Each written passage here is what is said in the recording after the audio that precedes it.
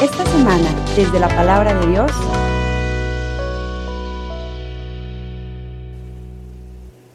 transcurrido el sábado, al amanecer del primer día de la semana, María Magdalena y la otra María fueron a ver el sepulcro. De pronto se produjo un gran temblor, porque el ángel del Señor bajó del cielo y, acercándose al sepulcro, hizo rodar la piedra que la tapaba y se sentó encima de ella. Su rostro brillaba como el relámpago y sus vestiduras eran blancas como la nieve. Los guardias, atemorizados ante él, se pusieron a temblar y se quedaron como muertos. El ángel se dirigió a las mujeres y les dijo: no teman, ya sé que están buscando a Jesús, el crucificado. No está aquí, ha resucitado, como les había dicho. Vengan a ver el lugar donde lo habían puesto. Y ahora vayan deprisa a decirle a sus discípulos: ha resucitado de entre los muertos e irá delante de ustedes a Galilea. Allá lo verán. Eso es todo. Palabra del Señor. Estamos celebrando el gran evento, un evento tal que parte la historia en dos: antes de Cristo y después de Cristo. Se puede decir que la resurrección es un hito en la historia que la dividirá para siempre. Y esto es lo que hoy celebramos, algo que cambió el mundo. Este cambio obviamente no ocurrió esta noche. Esta noche se inaugura el cambio. Esta noche pasa de la oscuridad a la luz, de la muerte a la vida. Nace una nueva generación. Nace el cristianismo, o se engendra el cristianismo que 40 días más adelante nos dará la misión, y otro poquito más adelante en Pentecostés se inaugura, se da, por así decirlo, el banderazo para que arranque una nueva generación en el mundo. Una generación que ahora será guiada por el Espíritu Santo, una generación que no tendrá ahora la ley grabada en piedras, sino la tendrá grabada en su corazón, porque será el mismo Espíritu Santo el que la pondrá en ese lugar. Y así se separa la historia. Con el paso del tiempo, a través de los años y de los siglos, poco a poco se fue notando este cambio que llegó a permear prácticamente toda la iglesia. Era un cambio sustancial. Había modificado la forma de vivir, la forma de pensar, la forma de ser de la humanidad. El mundo se iba poco a poco haciendo cristianos. El mundo esta noche inicia una nueva etapa en la humanidad, la etapa definitiva. Tanto es así que hablamos del octavo día. A partir de esta semana vamos a celebrar lo que se llama la octava de Pascua. Y con esto hablamos del octavo día. Las lecturas, estas 7 lecturas que hemos hecho, inician con la lectura del Génesis, en donde este primer relato, que corresponde a la tradición sacerdotal, nos habla de este proceso de creación, en donde el proceso de creación se realiza en 7 días. Y como después lo canonizará prácticamente San Agustín, el octavo día nace con la resurrección de Jesús. Aquí nace el octavo día, el día sin ocaso, es decir, ya no hay ninguna otra etapa. Estos 7 días, sabemos hoy, que no son días calendario como nosotros los conocemos. Son 7 etapas en el proceso del desarrollo de la iglesia. La última etapa es la que estamos viviendo. Aquí iniciaron los últimos tiempos de los que habla la Escritura principalmente y particularmente Apocalipsis y San Pablo. Esta última etapa está marcada por el suceso de Jesucristo, que se completa y se configura de una manera perfecta a través del Espíritu Santo, que viene a enmarcar de una manera maravillosa la nueva vida de la humanidad. Esta vida de la humanidad tiene o debería de haber seguido permeando y cambiando de tal suerte que hoy, a 2000 años de aquel suceso que parte la historia, que arranca un nuevo momento de la humanidad, deberíamos de haber ya madurado. San Pablo dice, en su tiempo, ya ustedes deberían de ser niños que pueden comer carnita, pero todavía tengo que darles leche. Y bueno, creo que nosotros todavía estamos peor porque hemos sufrido una involución. Parecería, hermanos, que en vez de haber ido caminando a una luz cada vez más plena, en donde esta luz fuera permeando completamente a toda la humanidad, resulta que hoy, a 2000 años de este suceso, solamente somos cerca de 2,000 millones de cristianos de los 7,000 que somos, de seres humanos que hoy habitan en el mundo. Es decir, somos un poquito ya menos, porque hemos ido perdiendo cristianos, somos un poquito menos del 32% de la humanidad. Esto es considerando protestantes y católicos y todos los que de alguna forma se dicen cristianos. Los católicos somos cerca del 50%. Pero si consideráramos tanto los que no son católicos como los que son católicos, pero que son verdaderamente practicantes, y más aún los que son verdaderamente fieles a la palabra del Señor, probablemente no llegaríamos ni al 3%. Quizás menos, porque se estima que en la Iglesia Católica menos del 3% de los bautizados realmente son cristianos preparados, son cristianos que viven de una manera cabal la Escritura. Esto nos habla de un trabajo importante.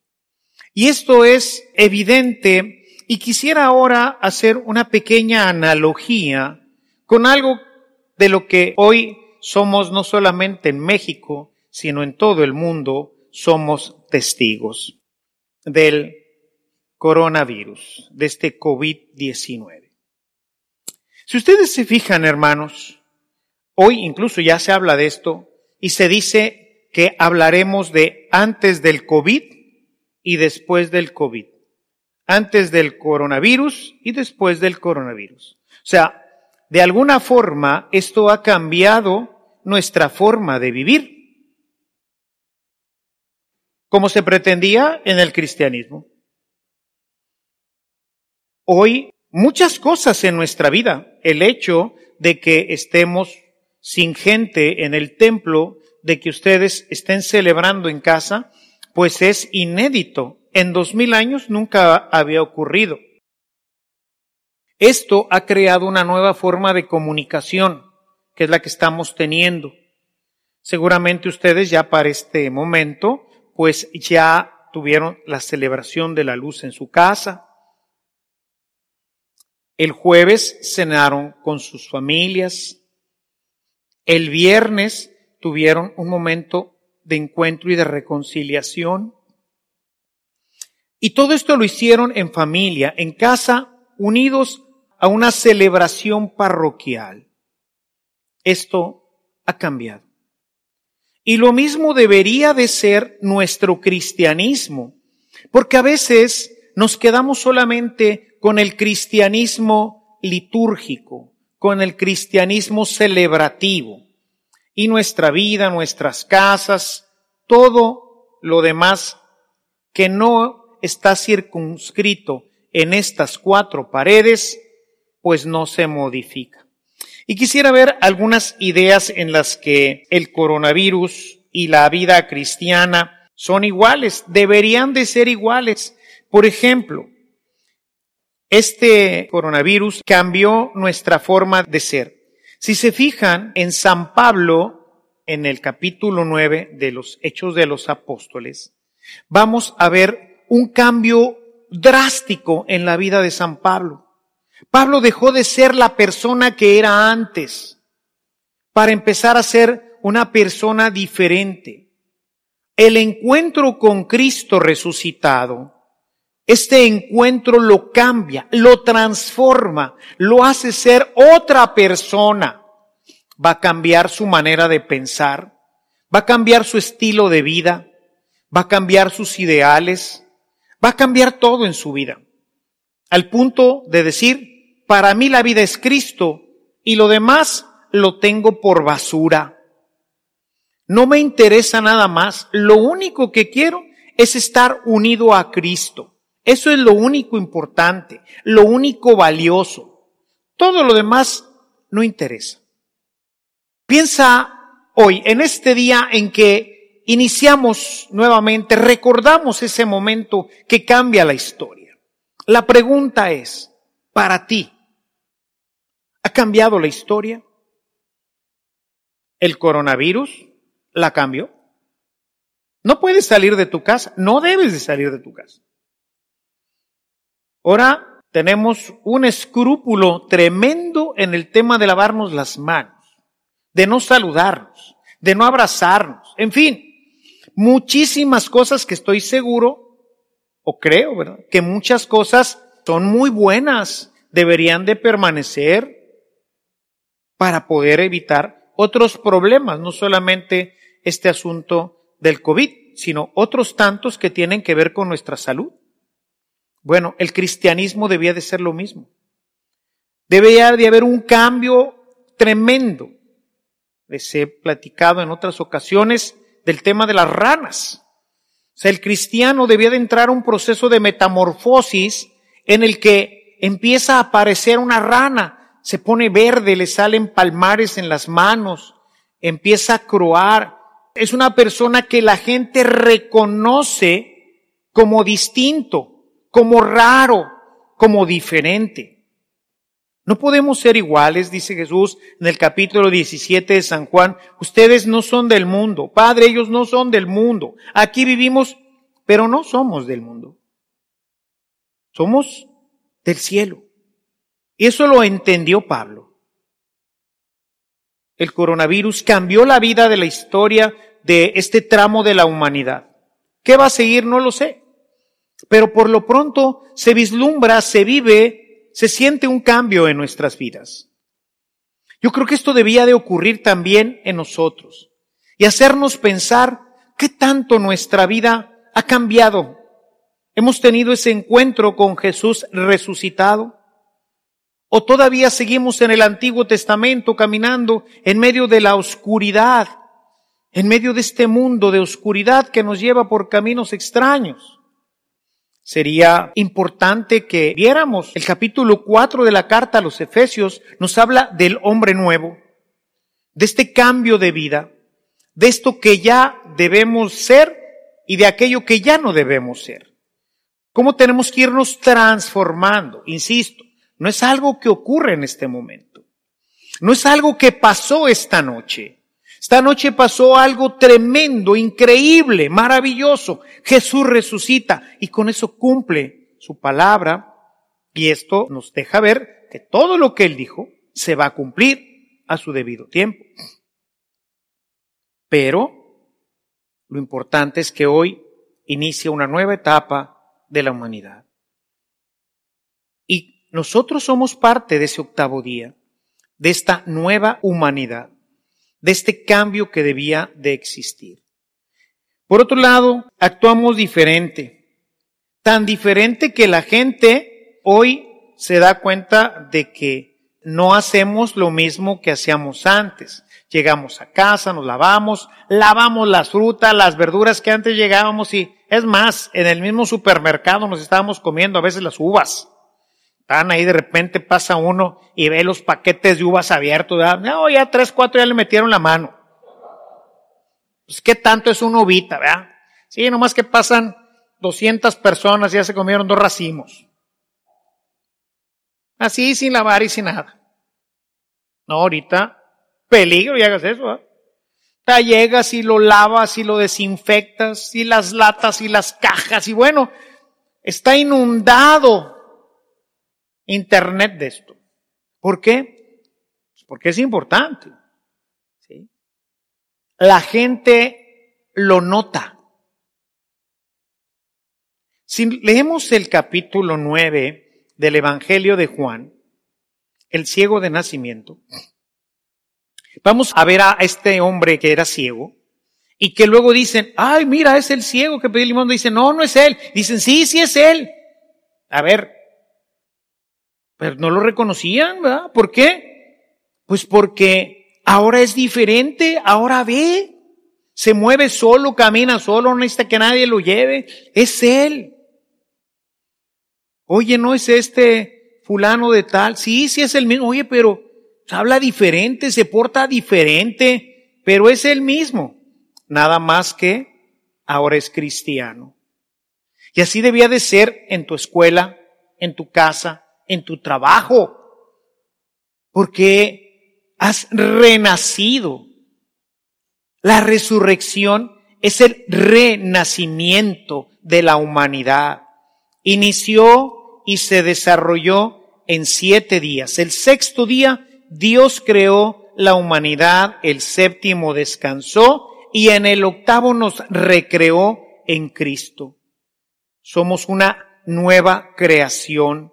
Jesús inaugura al hombre nuevo, verdadero Dios, verdadero hombre. El hombre que está decidido a hacer la voluntad de Dios. Y esto es lo que nosotros debíamos de hacer. Otra semejanza, fíjense, buscamos no contaminarnos. Yo traigo entre la poquita gente que viene, mis ministros y un que otro invitado que nos dieron oportunidad de invitar, tengo todo un protocolo para seguir manteniendo el templo, mi casa, un lugar seguro. Y entonces tienen que pasar por el lavado de manos, bien, 15, 20 segundos como dicen, y luego tienen que ponerse gel, mandamos a hacer un gel especial, y tienen que pasar por todo eso. Ahí en mi casa, si alguien sale de la casa y da un paso afuera, cuando vuelve a entrar, no, es que nada más vine al templo, pues ahora que llegues te lavas y te pones gel. Y las mesas, toda la cocina con cloro, con agua. Hay todo un protocolo. Y los picaportes, y bueno, buscamos no contaminarnos, no traer a la casa un bicho. El cristiano debería de buscar no contaminarse. Fíjense, Mateo en el capítulo 18, los versos 8 y 9 dice, si tu mano, tu ojo o tu pie te son ocasión de pecado, van a traer un bicho a tu alma, córtatelos y échalos fuera. Es más, dice, tíralos lejos, no te contamines. ¿Por qué para el coronavirus tenemos tanta delicadeza? Porque finalmente si te da coronavirus y te mueres, te vas al cielo, si vives en gracia.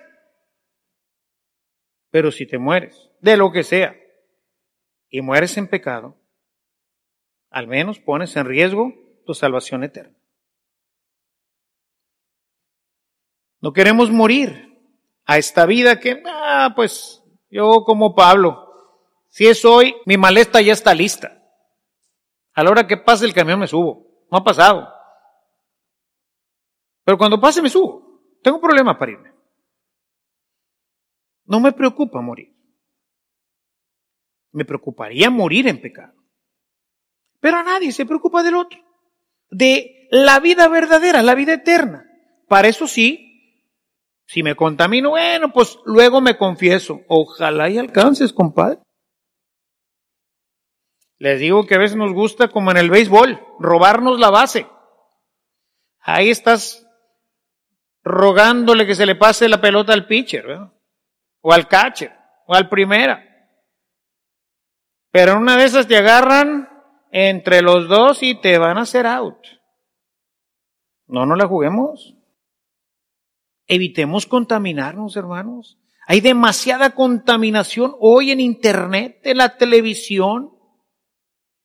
El otro día le decía al padre Lalo, ese mismo día en la mañana me había confesado y le piqué a un link en internet, estaba buscando algo para la homilía o algo así, y donde le pico, que no tenía nada que ver, me abrió una página pornográfica. La quito, regreso a la página de donde le piqué, le vuelvo a picar y me manda a la página que dice ahí. Hasta le dije a la mira, lo que hace el demonio, ¿eh? Hay una contaminación que aunque a veces uno no quiera, ahí está. Bueno, pues uno puede darse la vuelta y seguirle ahí para adelante, ¿verdad? No te contamines. Si tu ojo, tu mano, tu pie te son ocasión de pecado, pues córtatela. No quiere decir que te la cortes, quiere decir que a veces es difícil, es doloroso quitarse eso. Pero hay que echarlo para afuera. Así como echamos para afuera y nos ha costado trabajo, por eso todavía la gente anda en los centros comerciales, porque nos cuesta trabajo dejar a nuestros amigos. Yo que soy un besucón y un abrazador de primera, es un sacrificio no abrazar a la gente. Y hay que hacerlo. Te lo tienes que quitar. ¿Por qué? Porque no está bien. Porque yo no puedo llevar bichos a mi casa. Y yo no sé si lo traigo o la otra persona lo trae. O sea, nadie sabe. Entonces tenemos que no contaminarnos. No te contamines. Eres cristiano. Y esto se tiene que notar, es el cambio. Antes del coronavirus, todos nos abrazábamos, todos nos besuqueábamos. Nadie se protegía. Hoy no. Antes del cristianismo, la gente era diferente. La gente que no conoce al Señor es diferente. Pablo antes de Damasco, Pablo después de Damasco. Padre Ernesto antes de su conversión, después de su conversión. Tú debes de ser igual. Antes de tu conversión, después de tu conversión. Fíjese otra semejanza. Hablamos todo el tiempo de ella. Hasta aquí estoy hablando en la homilía. Pero es un tema obligado. Te juntas con alguien, estás hablando, oye, es que fíjate que esto y que el otro, y que supiste, y que si no, y que si en Italia, y que si en México, y que si nos dicen la verdad, y si nos dicen la mentira, y no sé qué, y que si yo tengo un primo, y bueno, es la noticia. El periódico está hasta el tronco. Ojalá y en alguna ocasión los periódicos tuvieran tantas noticias sobre Jesucristo. Me gustaría que mañana, el día de la resurrección, en vez de lo que ya conocemos y ya sabemos, porque ¿qué más quieres saber del coronavirus? ¿Qué quieres más saber? Es lo mismo. Como les digo en las noticias, antes de que viniera todo esto, yo nunca veo las noticias, porque todo es igual. Lo único que cambian son los muertos, pero es lo mismo. Qué padre que mañana fueran puras noticias de la iglesia, iglesias de Jesús, iglesia, o sea, que habláramos de esto. Pero no. ¿Cuánto hablas de Jesús? San Pablo en su segunda a Timoteo, del capítulo 4, en el verso 2, dice, habla con tiempo y sin él, con oportunidad y sin ella, en todo momento, predica, exhorta, con toda paciencia. Es decir, hermanos, tenemos que hablar de Jesucristo. Así como hablamos del COVID, así hay que hablar de Jesús. Más de Él que del COVID. El COVID va a pasar, hermanos. Puede ser que cambie muchas cosas de nuestra vida. Muchas, estoy seguro que va a ser para bien. En palabras mías, Dios nunca da paso sin guarache. En palabras de San Pablo, todo conviene para los que aman al Señor. Todo esto estoy seguro que va a traer muchas cosas muy buenas para la iglesia, si las sabemos aprovechar y valorar. Pero se va a acabar. Jesús no. Vamos tomando cosas de todo esto que nos sirvan para más adelante. si verdaderamente la resurrección cambia la vida, el celebrar la resurrección de Jesús tiene que ser así como un reminder y decir, ¿dónde estoy? ¿Quién soy? ¿Qué significa esta fiesta para la iglesia? Velitas, un hermoso cirio, una hermosa imagen, cantora la que mandamos a hacer. ¿Eso es la resurrección? ¿Esa es la fiesta? ¿O es un reminder? Es algo que me recuerda. ¿Se acuerdan la semana pasada que les decía, guarden su palma y pónganla por ahí en una puerta, en su cuarto, que les recuerde que somos frágiles como esa ramita, que se quiebra. ¡Viva el rey de los judíos! Bla, bla, bla, una semana. A la siguiente lo traiciona. ¡Clac! Es un reminder. Esa fiesta nos recuerda qué somos, y por eso la palma. Y por eso los cirios que tenemos en nuestras casas, no solamente luz bendita, es una luz que me recuerda quién soy. Por eso durante los 50 días de Pascua estará este hermoso cirio ardiendo ahí. Esa luz me recordará quién soy, me recordará qué pasó en un día como hoy. No solamente en la historia hace 2000 años, sino qué pasó en mi vida. Empecé a ser luz del mundo. Mi vida cambió.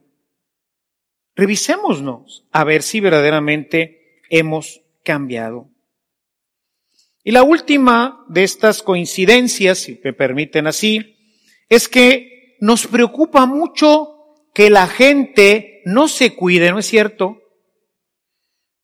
Hay gente que de veras está bien enojada, por ejemplo, hay muchos médicos, están bien enojados porque claro que ellos tienen que cargar con todo esto, porque la gente sigue yendo al gym, si no se va a poner gordo, no sé qué rollo, la gente sigue haciendo muchas cosas y obviamente los médicos, algunos de ellos que ya están empezando a batallar en los hospitales, pues están muy enojados.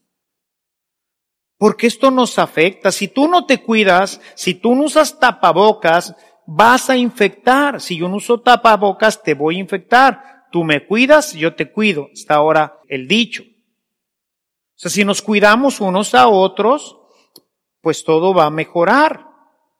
Nos preocupa esto. Me preocupa que te cuides para que me cuides a mí, porque el que tú te enfermes es un problema para mí también. Es para mí un problema que tú seas un mal cristiano, porque además das mal testimonio y la gente me juzga a mí por tu culpa.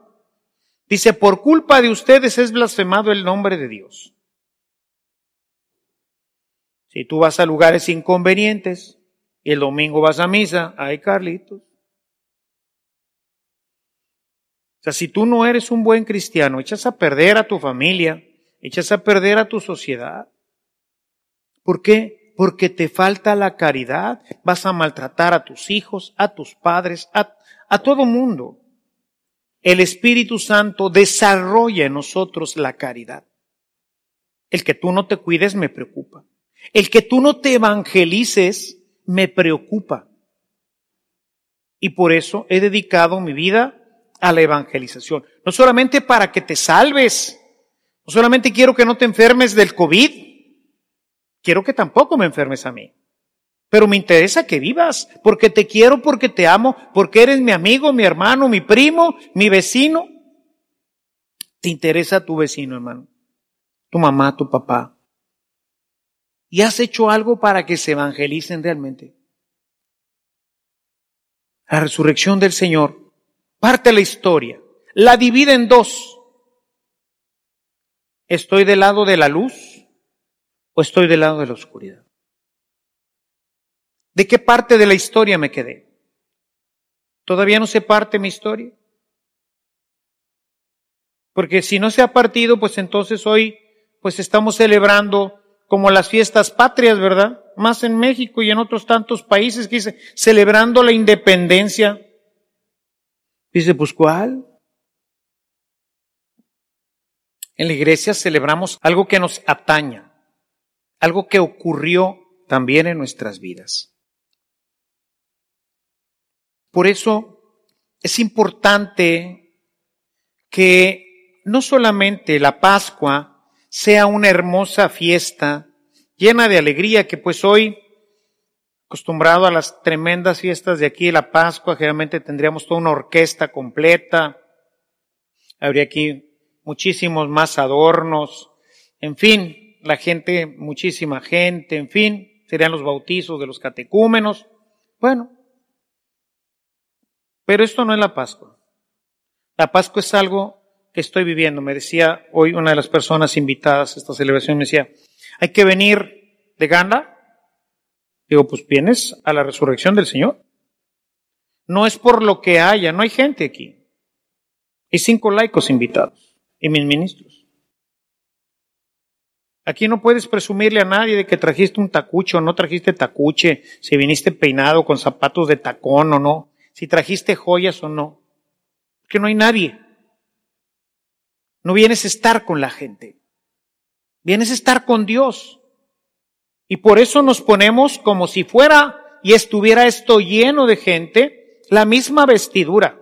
Y tratamos dentro de lo posible, también hay que irnos ahora un poquito más leves en el tema de los gastos. Pero no importa.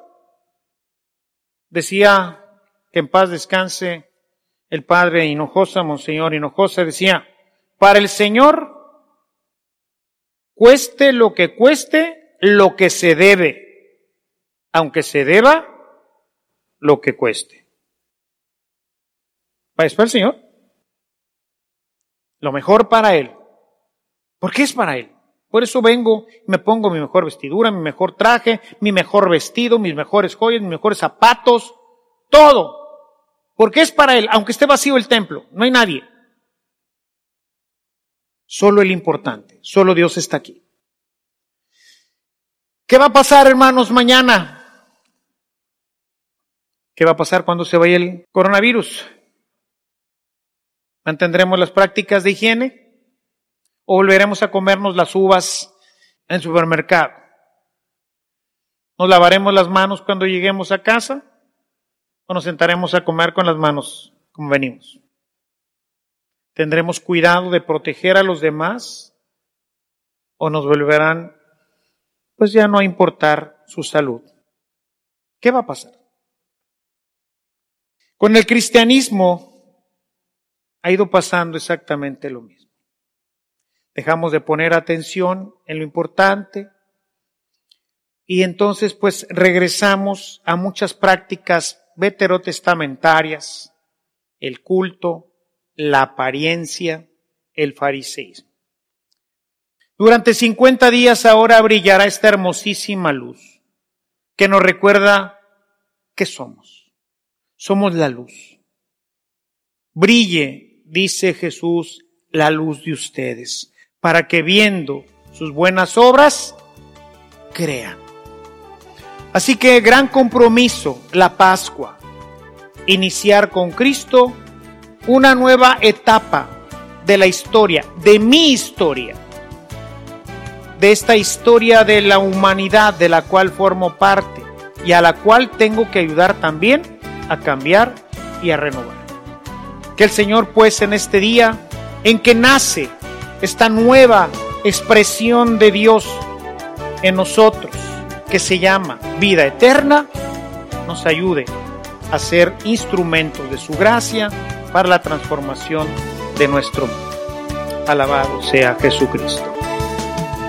Si esta reflexión ha sido de utilidad para su vida espiritual, le invitamos a visitar nuestra página en internet www.evangelizacion.org.mx, en donde encontrará otros temas que seguramente continuarán produciendo fruto en usted. Que la paz de Jesucristo permanezca en usted y toda su familia, y que la ternura de María abrace su corazón.